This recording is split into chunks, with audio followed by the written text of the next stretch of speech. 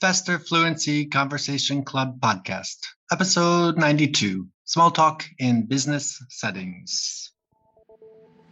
Welcome to the Faster Fluency Conversation Club podcast from Speak English with Christina. Each week, my expert teachers and I discuss a new exciting topic to help you better understand real-world conversations in English. If you would like to practice talking about this topic, get more confidence speaking English, and support this podcast, please become a member of the Faster Fluency Conversation Club. The link to join is in the show notes. Now, let's go.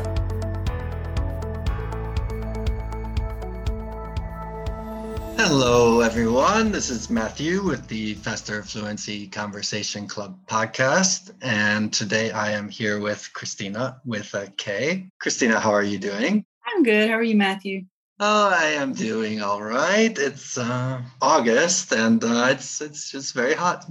So trying to stay cool.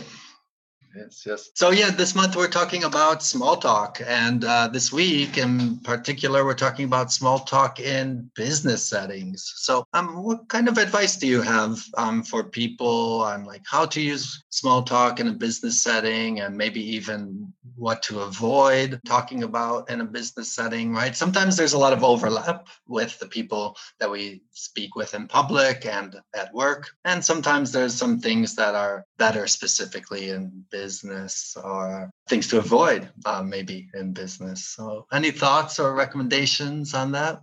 Yeah, I guess since we have such a multicultural base of customers and also they deal with multicultural clients and coworkers, I think it's a good idea to talk about the safe spots because culture is different, so different across the world. Like I was talking to some people say that in their culture, they don't really talk about certain things. In an American culture, you might not talk about certain things. I think one safe topic is definitely the weather.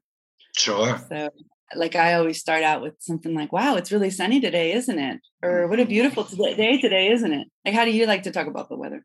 Yeah, exactly. I think that's the easiest kind of way into small talk. And then transition to something else. But it's like, whether we're traveling on a business trip or doing Zoom calls, it's like, oh, how's the weather where you are? And we get a sense for their mood as well. If they're like, oh, it's terrible, it's raining and I can't go outside. Maybe it's like a sign to be like, okay, let's be extra nice today. And if it's, a sunny, beautiful day, people tend to be in a happy mood. And so maybe we can be a little bit more lighthearted in a business call. But yeah, I think you're right. Talking about things we have in common, right? So weather, food, your location, right? If somebody's based in the US and somebody else is based in Australia, right? Talking about where you're from or where you live, people are interested in those things as well. I think one thing too, if you're in person and the person has traveled for business or whatever, you can always ask them, how was your flight? How did you get in? Did you get in okay? How's your hotel? How are you liking London, for example? What do you think about New York? Like if you're in New York and they've traveled to New York, so what do you think about New York? And they can tell you what their first impression was or whatever, things like that maybe. Exactly. Yeah. So think of things that are kind of easy to talk about and things that, you are interested in, or maybe they are interested in. And I think that's a good place to start. And, if you have a relationship, right, working with somebody, maybe they told you they're married and they have kids, it's very common. Maybe, oh, how's the family? Remembering those details that they tell you over the course of your business relationship with them. It's very thoughtful, right? Like, oh, they remembered. Oh, I have a little boy and a little girl. Or they remembered I took that vacation to, that place. I think those are good things as well. I think that I agree. I think that does really good, especially if your work is like dealing with clients.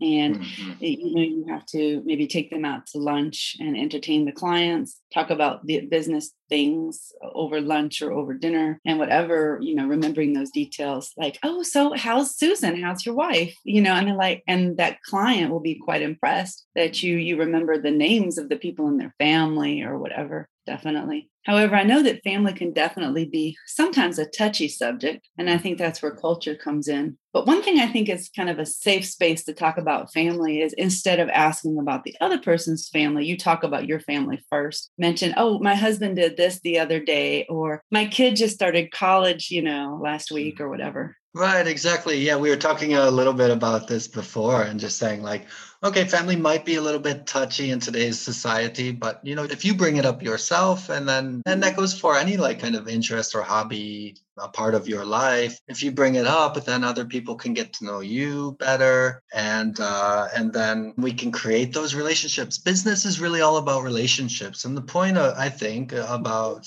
doing small talk or having small talk is to develop a relationship.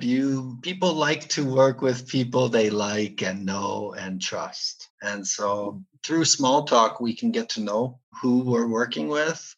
And then that level of trust and then maybe hopefully enjoyment of working with that person goes up and strengthens the bond. Yeah, I think definitely building that rapport is so important with business relationships. And even if you may be of different cultures, you can definitely bridge those cultures making small talk. That definitely is it's an excellent bridge to connect and build that relationship. Absolutely. Yeah. And let's see, anything like we should really avoid? Like what's one thing where it's like, oh, okay, no. Whoa, don't use that in a business setting in small talk. Well, definitely in today's society, we have to be very careful to talk about any controversial things, such as politics. Yeah, politics is a big one, right? We have the three kind of taboo subjects, right? Like politics, religion, money in terms of like maybe salary or things like that. But that one I feel is like kind of being knocked down recently, but definitely politics and religion, I would say, right? But I would say, honestly, I feel like we're becoming more of a tolerant, open culture. Mm-hmm. So like I enjoy talking about the Bible, but if you want to talk about your beliefs, I think the best way is to go ahead and say something about yourself, but not ask the other person can feel free to mention. So. Right. No, I think that's accurate. It's like we can talk about religion and educate people about our religion, but not be pushy right. with it, right? Yeah. Because maybe I don't know, like, for example, you live in Vietnam and I know nothing about the religions of Vietnam. I may be curious, so that's cool if you ask out of curiosity. Exactly. Yeah. Yeah. But I would say at least for Americans, I feel like probably fine about asking about curiosity. Sure. Right. For cultural, educational purposes, those things. Right. Yeah, I think that's fine. Yeah. All right, Christina. Well, thank you so much for joining us today. And I hope you have a nice day. Yeah, it was cool. Nice chatting with you, Matthew. You have a great day. All right. Thank you. Take care. Bye-bye. Bye-bye.